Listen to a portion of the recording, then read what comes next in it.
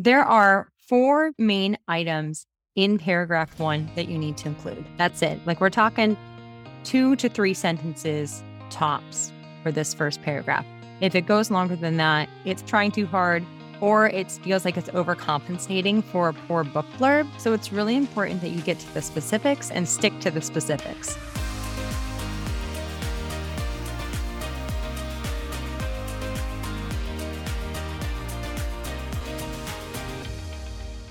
Hey there, welcome back to Lit Match, a podcast made to help writers find the best literary agent and business partner for their writing career.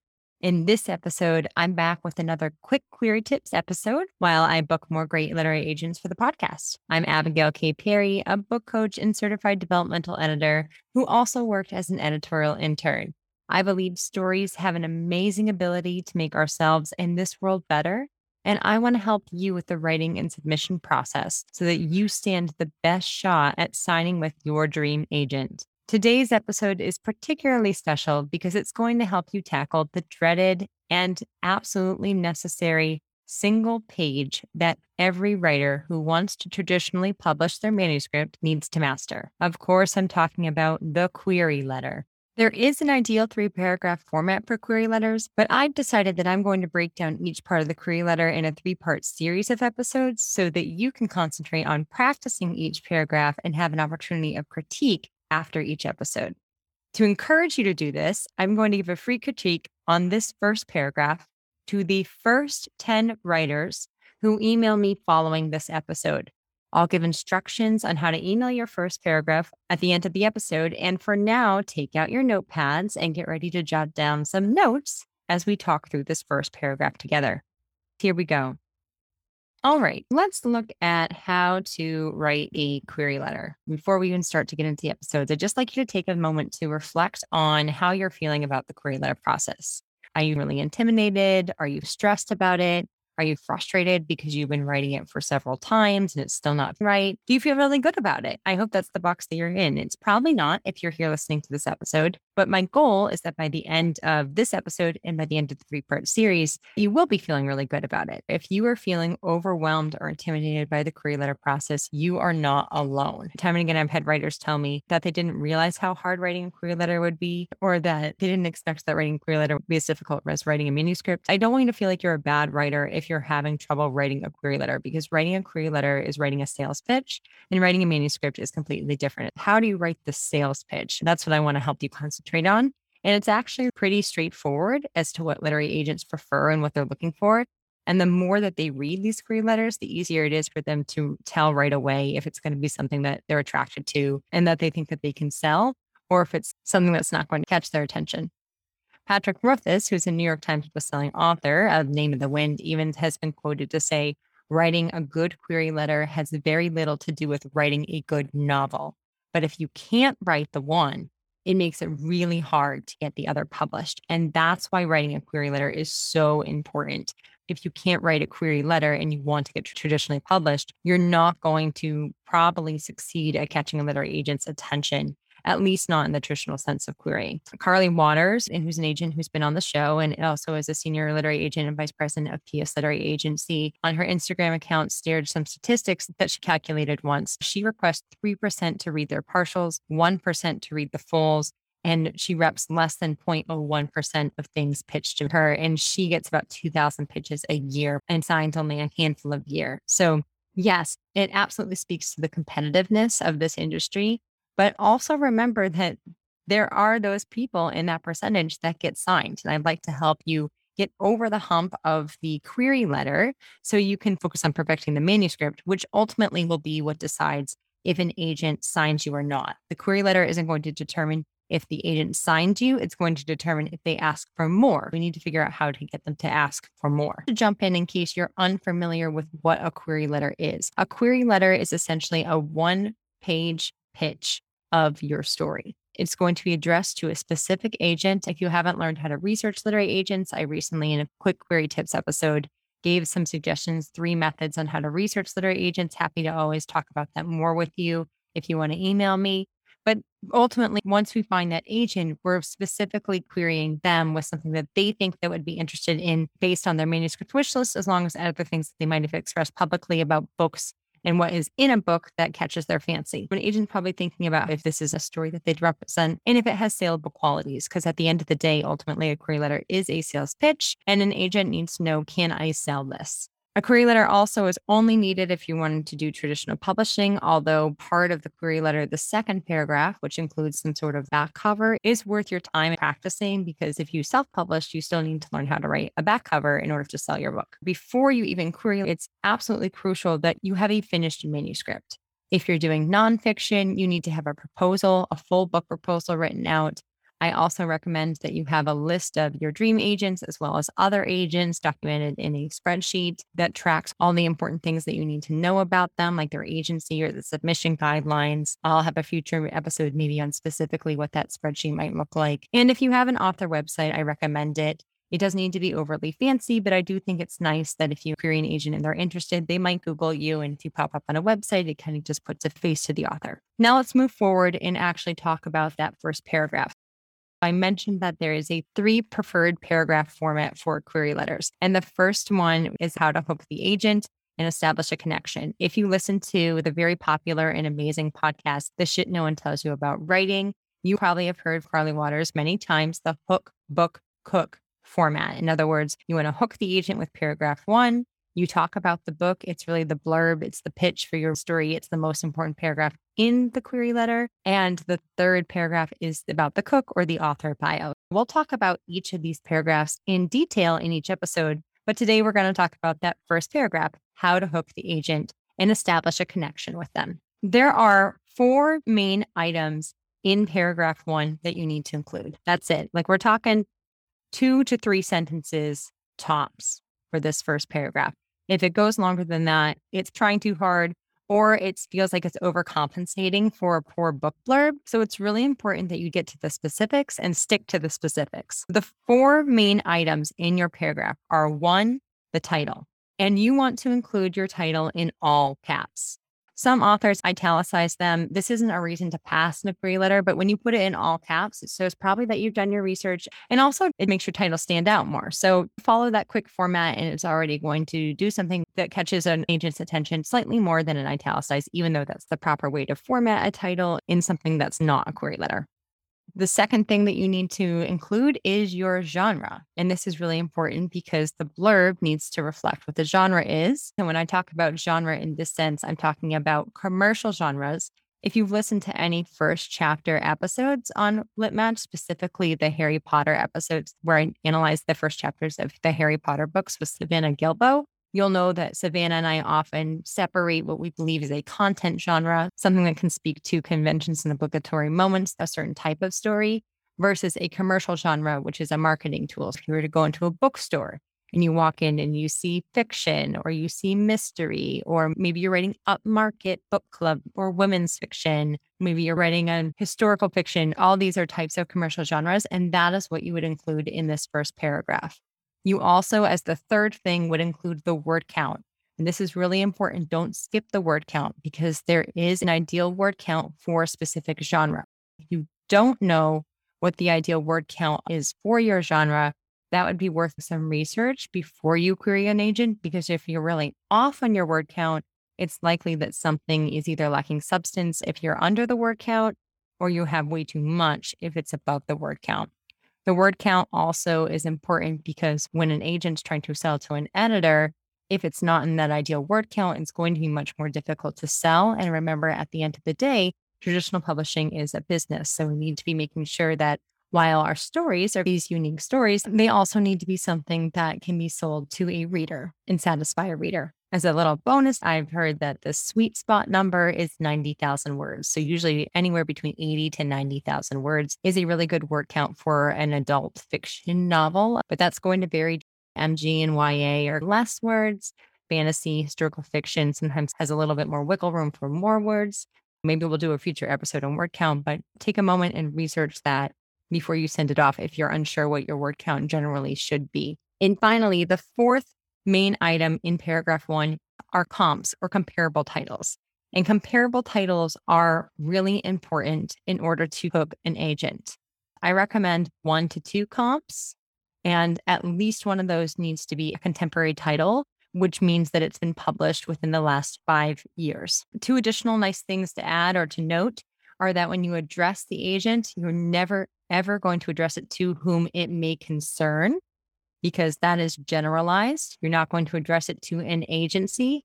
That's generalized. It needs to be addressed to a specific agent, because this agent is potentially going to be the business partner that you work with for your writing career. And it needs to be a specific reason why you queried them, and not just taking a shot at the agency as a whole. That doesn't mean that agents within the agency might not share your pitch with someone else if maybe they filled their quota for that genre and they think someone else within their agency might be interested in it. But you should be addressing really a specific agent. The other thing that I like to note, and I think is a nice additive that I've seen in queries, is when there's a quick, very brief connection piece, or I like to say how you personalize the query letter. And you don't need to overthink this. It really can be embedded in how you're addressing them. I'll give an example of how to do that later, but basically it just shows that you've done your research on the specific literary agent, again, speaking to querying someone specific instead of generalized as an agency. And that's going to stand out. Going back to Carly Watters, the amazing Carly Watters, she has included somewhere along her blog or her Instagram once upon a time examples for paragraph 1 opening line. I'd like to share a couple of these with you today.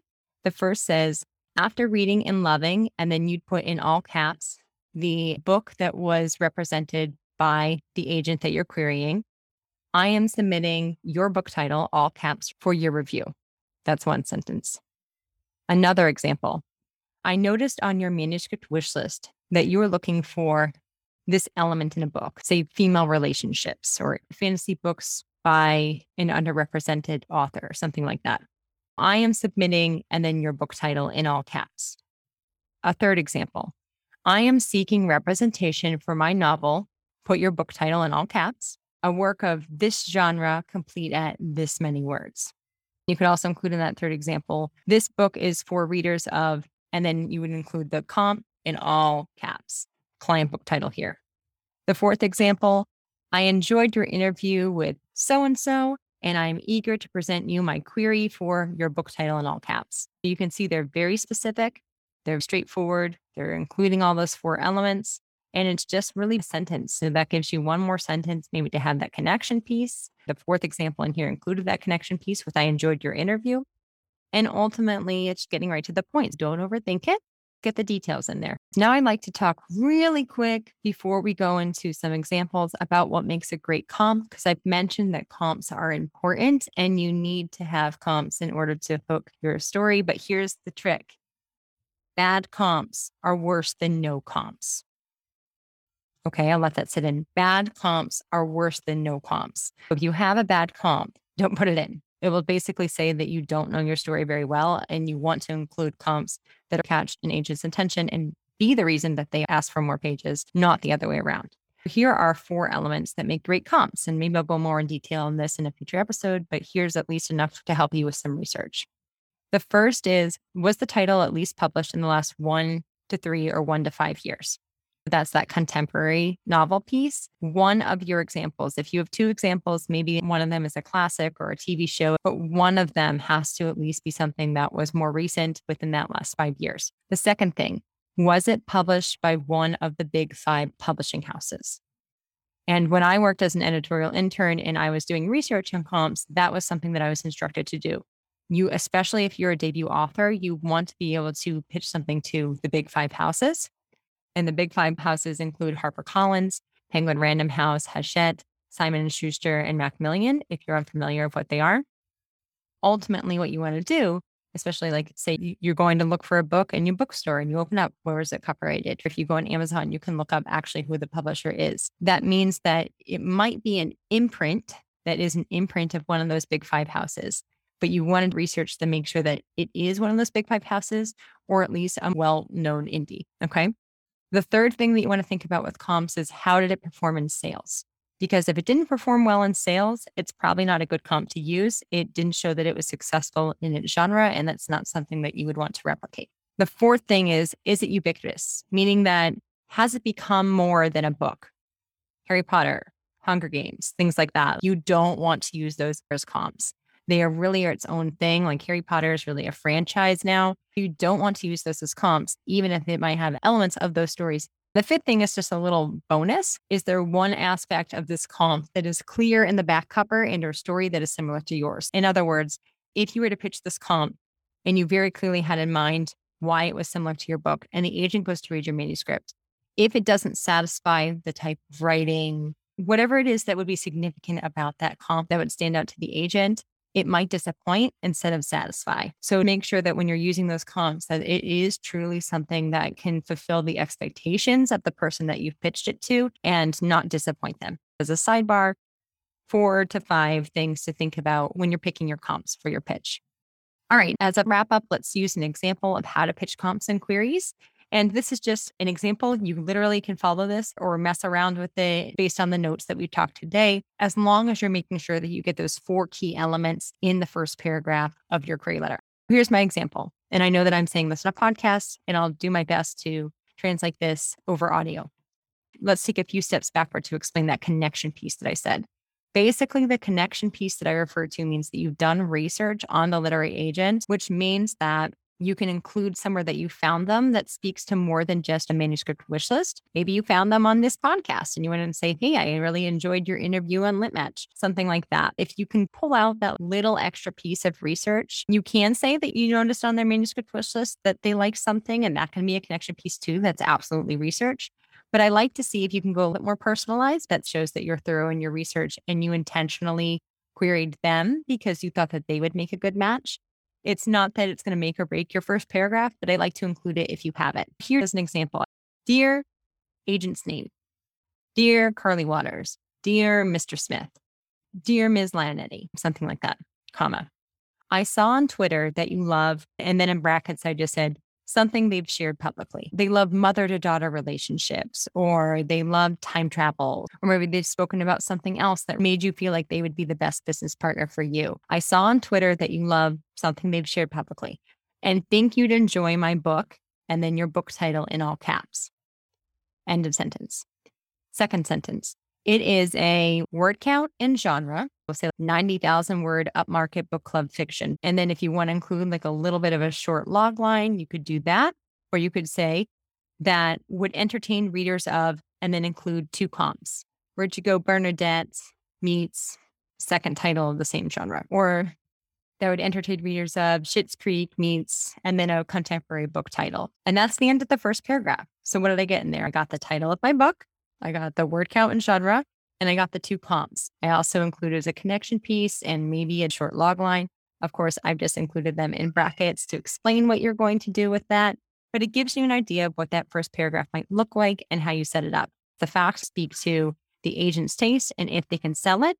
And that's something that is going to get them to read further down into the book blurb.